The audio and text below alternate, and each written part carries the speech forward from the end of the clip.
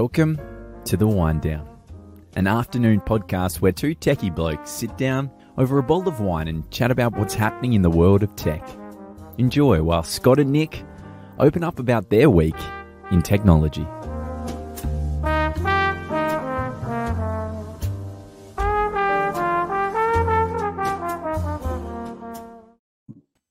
Well, ladies and gentlemen, good afternoon and welcome to The Wine Down. And with me I have... Scott.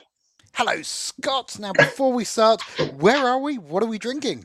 Yes, hello, Nick. Well, being in Sydney, we're, of course, locked down again.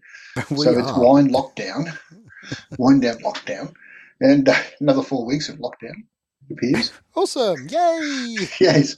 So at least we've done something different this week. We've got different wines. We've already broken what it says on the intro, which says over a bottle of wine, because now it's actually over 2 bottles of wine. Nothing wrong with that. I've actually managed to pick up this nice little bottle of Filsell. It's a Great Burge Old Vine Shiraz from the Barossa. Very nice. And I have this one. Before you talk about yours, I have let's get that in shot. Tasmanian Ninth Island Pinot Noir from 2020. The Pinot, yeah. So this will be a bit darker in colour, I think, than what you've got there, being an old vine Shiraz. So you get the old very light.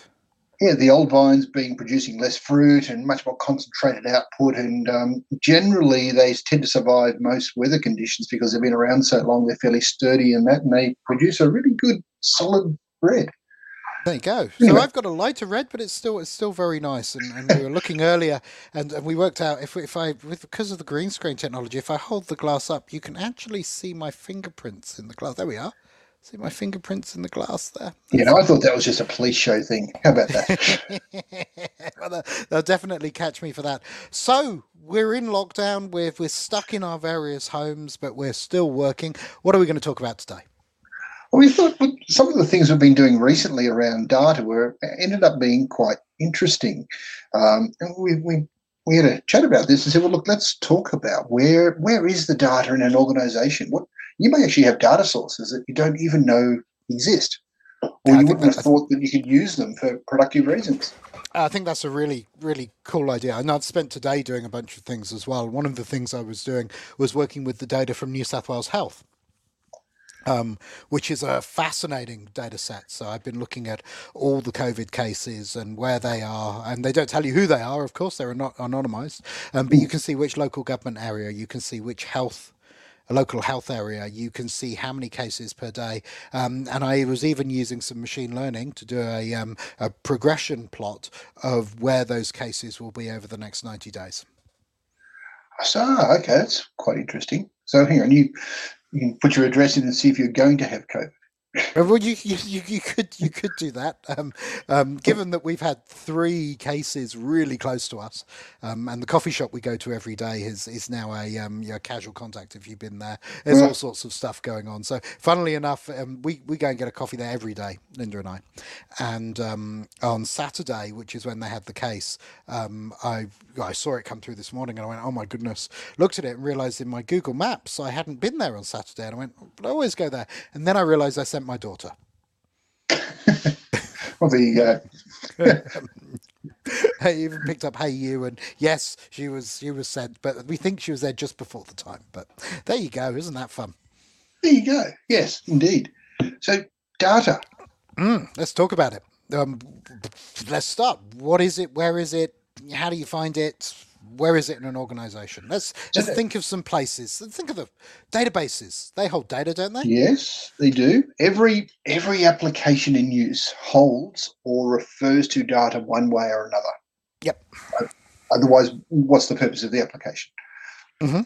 So if you think about it, you've got your accounting system, so you've got your Xero or your other whatever system up there. You've got a lot of financial data in there, and you can export that. You've also got your CRM or your ERP style systems, your applications that run the business. They would generally run into a database somewhere, so you've got that sort of thing. You've got all your file data. It's a bit unstructured.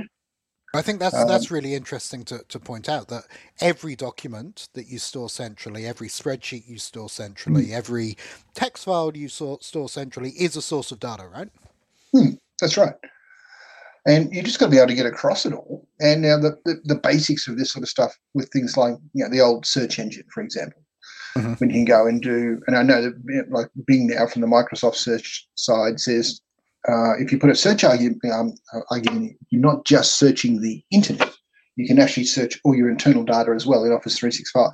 Yeah, so that's an interesting point, and I noticed that in Bing Search. Not that I use Bing Search very much, sorry Microsoft, but in Bing it now pulls together not just public data but data out of your Office 365 environment. Which is, and there used to be separate companies that wrote little search tools, and of course they're now essentially defunct because these are standard features in Windows. But so if you pull all this data together, let's say you've got all your financial data, you've got your business operations data, you've got the stuff that you would generally hold in like OneDrive or perhaps in the old days on a file server. You've got some databases sitting somewhere. The most common thing that I see out of all of that are people spending hours and hours of time, in some cases days and days of time, generating reports by going to one system. I will. You're absolutely right, and you just hit the nail on the head. Let me use an example that we used in the Accounting Technology Fireside Chat, which was kind of funny. Okay. There was a well-known speaker got up on stage about 5 years ago in front of a bunch of accountants, and he said, "Do you know what the biggest productivity improvement for accountants has been in the last 20 years?" And everybody went zero and other things. And he said, "No, dual screens." And the reason dual screens are such a productivity improvement is most people in an office spend half their life copying data from one application to another. There you go. Right, if you think about lots of companies and ones we know, they'll have data in a production system, they'll have data in an accounting system, they'll have data in a report, they'll have data in a spreadsheet, but it's all done manually. In fact, I was talking to one of my team members this week, and he came across a scenario where somebody had asked for a report out of the business system, and he got that report as a spreadsheet, but he wanted to produce it as a Word document, so he would spend 5 weeks copying data out of this spreadsheet and formatting it into a Word document until my team member went, "Hold on, we can spit a Word document straight out the database. Let me show you." Right? And a day later, this thing that took this guy 6 weeks a year is taking him no time, and it's all been automated. So there you go. There's an example. And that's the thing. A lot of this, if what you are doing, and here's the key way to measure this, if all you are doing is going to one application, looking up some value, getting it, going to another application and getting some value, and then even doing some work on those values or that bit of information and putting it on a document somewhere, that can be automated. Yes. It is not that hard to do. Actually, I'd say, let me add some strength to your word. That must be automated. If you're doing that today, there's some things you should know about people. People make mistakes, right? People create errors. And so you start creating these errors that start expanding and growing, and you wonder why your data gets worse over time. It's not because data degrades like a bad cheese, right? Data gets worse over time because humans are in there mucking it up. We want the computer to work with the data, right? That's got to be the magic trick. Now, I shouldn't say it's easy to do. There is a bit of effort involved, but Yes. it's not a complex thing anymore. And look, I've seen some of the things that you've produced out of data, being forward projections, machine learning, whack a bit of AI in there and come up with some random numbers that are actually better estimates at what this data means than stuff coming out of people that we talk to. Yeah, so that was an interesting, and the first time I did this, actually, it was way simpler than I made it seem. I made it seem really complex, but what I really did was I was sitting in Power BI with some time series data, and this was on sales of something, I think, and I then went and I went, oh, I really would like to show a trend line. This is actually the same thing happened to me today, but same result. And I clicked on Power BI, I went add a visualization, and it came up with this, machine learning prediction visualization. I went, oh, I'll have one of those. And I put it in and I gave it the data, and in like seconds, it had predicted the next 6 months worth of sales incredibly accurately. So I did that with the COVID numbers today. That's depressing. Yep, you might have seen me post that in Teams. I'm not going to tell, I'm just not going to ruin everybody's day by saying what the machine learning algorithm says is going to happen. But yeah, Yeah, although I don't know. I question some of these machine learning algorithms sometimes, but other times, being 99% of the time, they seem to be more accurate than what I think is going to happen. yeah. Well, it doesn't. Prediction is really good when you have lots of data. And really, in Yes. COVID, I was only giving it 2 months worth of data, so it's hard for it to predict. And machine learning can predict things that are predictable, but it can't predict random stuff. It can't predict horse races. It can't predict, well, it can to a degree. It can make you slightly better, but there's lots of things it can't do. So it's not the silver bullet people would have you believe, but it is cool. So, what do you need to do to take some of your data from various places and do something with it? And actually, what sort of tools are involved? Oh, it's an interesting question. First of all, you have to get your data in what we call a machine readable format. And machines can read all sorts of formats, but it's where the data has been, I talk about data being touched by humans, and I see this all the time. You take a perfectly good spreadsheet, and in my mind, a perfectly good spreadsheet has rows and columns and no blank rows and no blank columns, and you don't color it, right? I know people get into doing that, but you don't, because machines can't read the color. And it has no other columns with just commentary in it, because machines can't read commentary. So you try and get as clean data as you can, right? Once you've got those, you can actually. I just got a comment on the stream from one of the guys watching in LinkedIn. And he says my background's awesome. Thank you, Naren. Appreciate it. Anyway, moving on. So you've got all this. You've got to get your data in a machine readable format. So the process is called ETL, and it's really taking what you've got and turning it into something that you can use with something else. And simply enough, it's getting rid of blank lines, it's getting rid of colors, it's coming up with simple tables of data. That's the first thing you need to do. And you can do that with a bunch of tools. My favorite is Power BI. Power BI not only will do that work for you, but it will remember the steps you took. So the next time you give it that raw data again, it will run those steps and it will come up with a beautifully formatted table of data. And look, a Power BI Pro license is about $20 a month, give or take. Yep, maybe something like that. But you can honestly, you can do all of this in Power BI Desktop without connecting it to anything for free. If you want to go share it with people, that's Power BI Pro. But if you just want to do this stuff yourself, you can go online, go to powerbi.com, download the application, install it on your PC, and off you go. You're off and flying. Okay. So there is also a concept of middleware. Yes. Middleware is generally just like a this to that sort of thing, or it's a bit of software where you can have the middleware talking to your first application, the middleware talking to your second application, and it does the translation between the two. So that if you put a name or an address in one app, you tell the middleware about it, and it understands how to put it straight into the second app, and the apps may not necessarily understand how to talk to each other. Yep. This is also becoming fairly common again. It's getting a bit of a resurgence, I think. Yeah, so there's a couple of things there. There's Microsoft Power Automate, and Power Automate has kind of two halves to it. One half allows it to connect to data sources that it's been programmed to connect to, and there's hundreds of them. But you do find sometimes that there's a legacy application that you just can't get to the data, or it's not supported to get to the data. And that's where it has something called a robotic process automation. And that's where Power Automate can simulate being a human in front of a computer and read and write data to those legacy applications. So Power Automate is a type of middleware. It's that kind of thing that sits in the middle, and actually you can then tell it to do things. So it comes with hundreds of templates, and some of my favorites are, tell your manager you're going to have a day off. So you get a button on your phone, because Power Automate support that, and you press the button and it tells your manager you're going to have a day off. It books your calendar and makes you unavailable. Right, and that's playing with a couple of systems.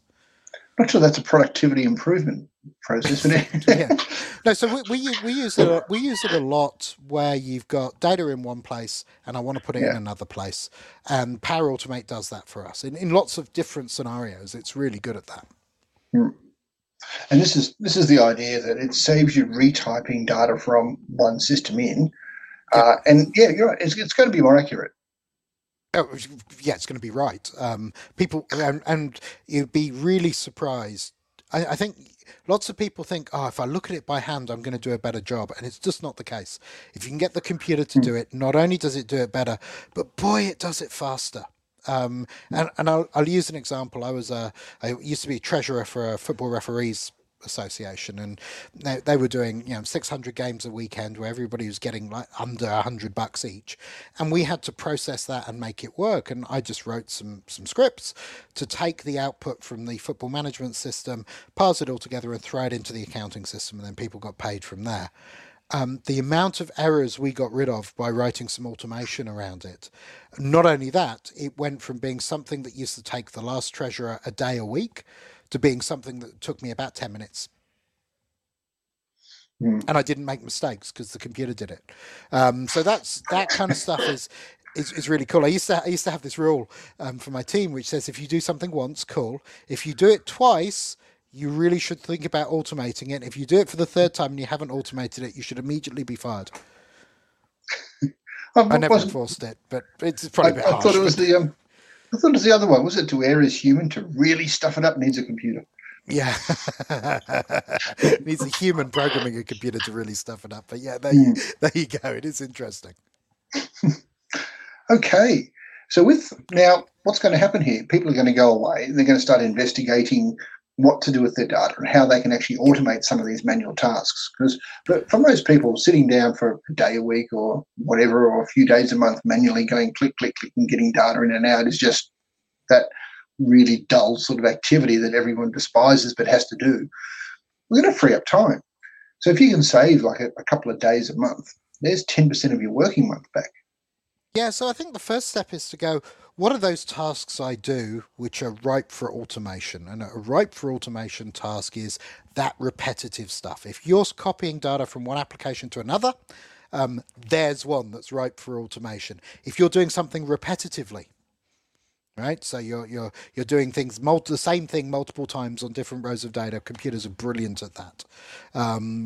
Those types of things are really the way to make things happen in your business and to automate things. And you'll find you can save hours and hours and hours of work.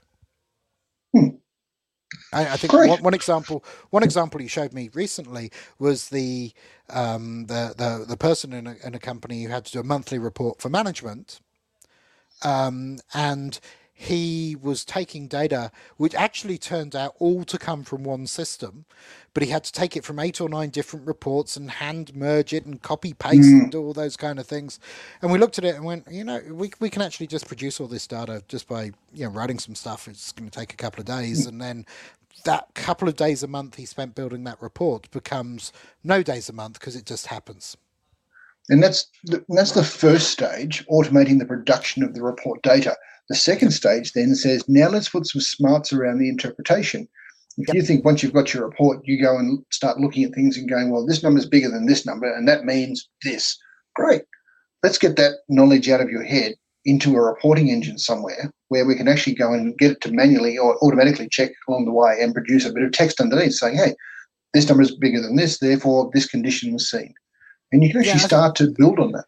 You can, and I think one of the things these tools allow you to do, especially as you've got an axis which is date, is start to look at trends. Right, so it's all very well and good going, how much stock have I got of this, or how many of these widgets do I have? But looking at that trend over time allows you to predict, or could allow the machine to predict, the day you run out of a raw material, or the week this goes wrong, or I've now used this machine more heavily than I've used it before, so my maintenance date must come forward. And all of that's super easy to do with the standard tools you have, right? Get into your Power BI, Power Automate to pull the data together from lots of different places, and Power BI to start building those dashboards, reports, and views. That's just it. So what industries would not have data? My goodness. And I was trying to think, because I knew that would come up, and I was thinking, my daughter works at a hairdresser's, but they have lots of data. They have all their clients, they have what different haircuts they've had, they have what type of hair, what products they bought, they have lots of data.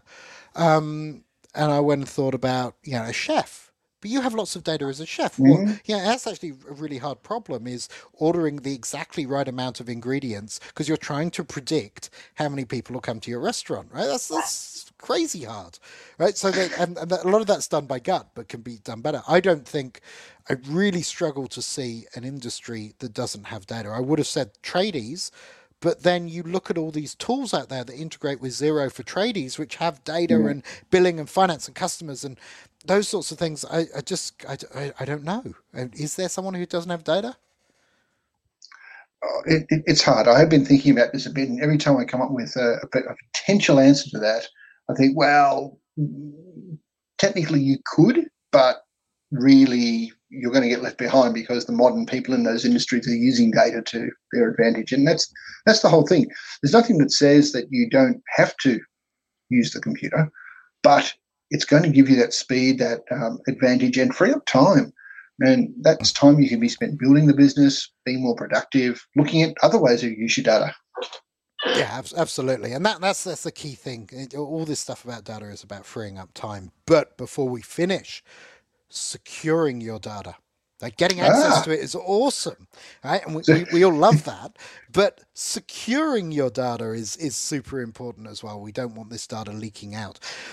Some of the strategies for securing the data. well, we were talking about this before. What's the first place you'd look if you wanted to find data about an organisation? You'd search the internet to see if they've dumped something up in Amazon in an S3 bucket and not put a password on it. And it's surprising how often that happens. People using cloud-based services and not really understanding the security around them, saying, "Oh, I managed to get my data up there. I managed to produce my report," only finding that now the world can see your data and see your reports. Yeah, But that's yeah, quite interesting. Just a piece of history. I used to work for an organisation that blocked LinkedIn.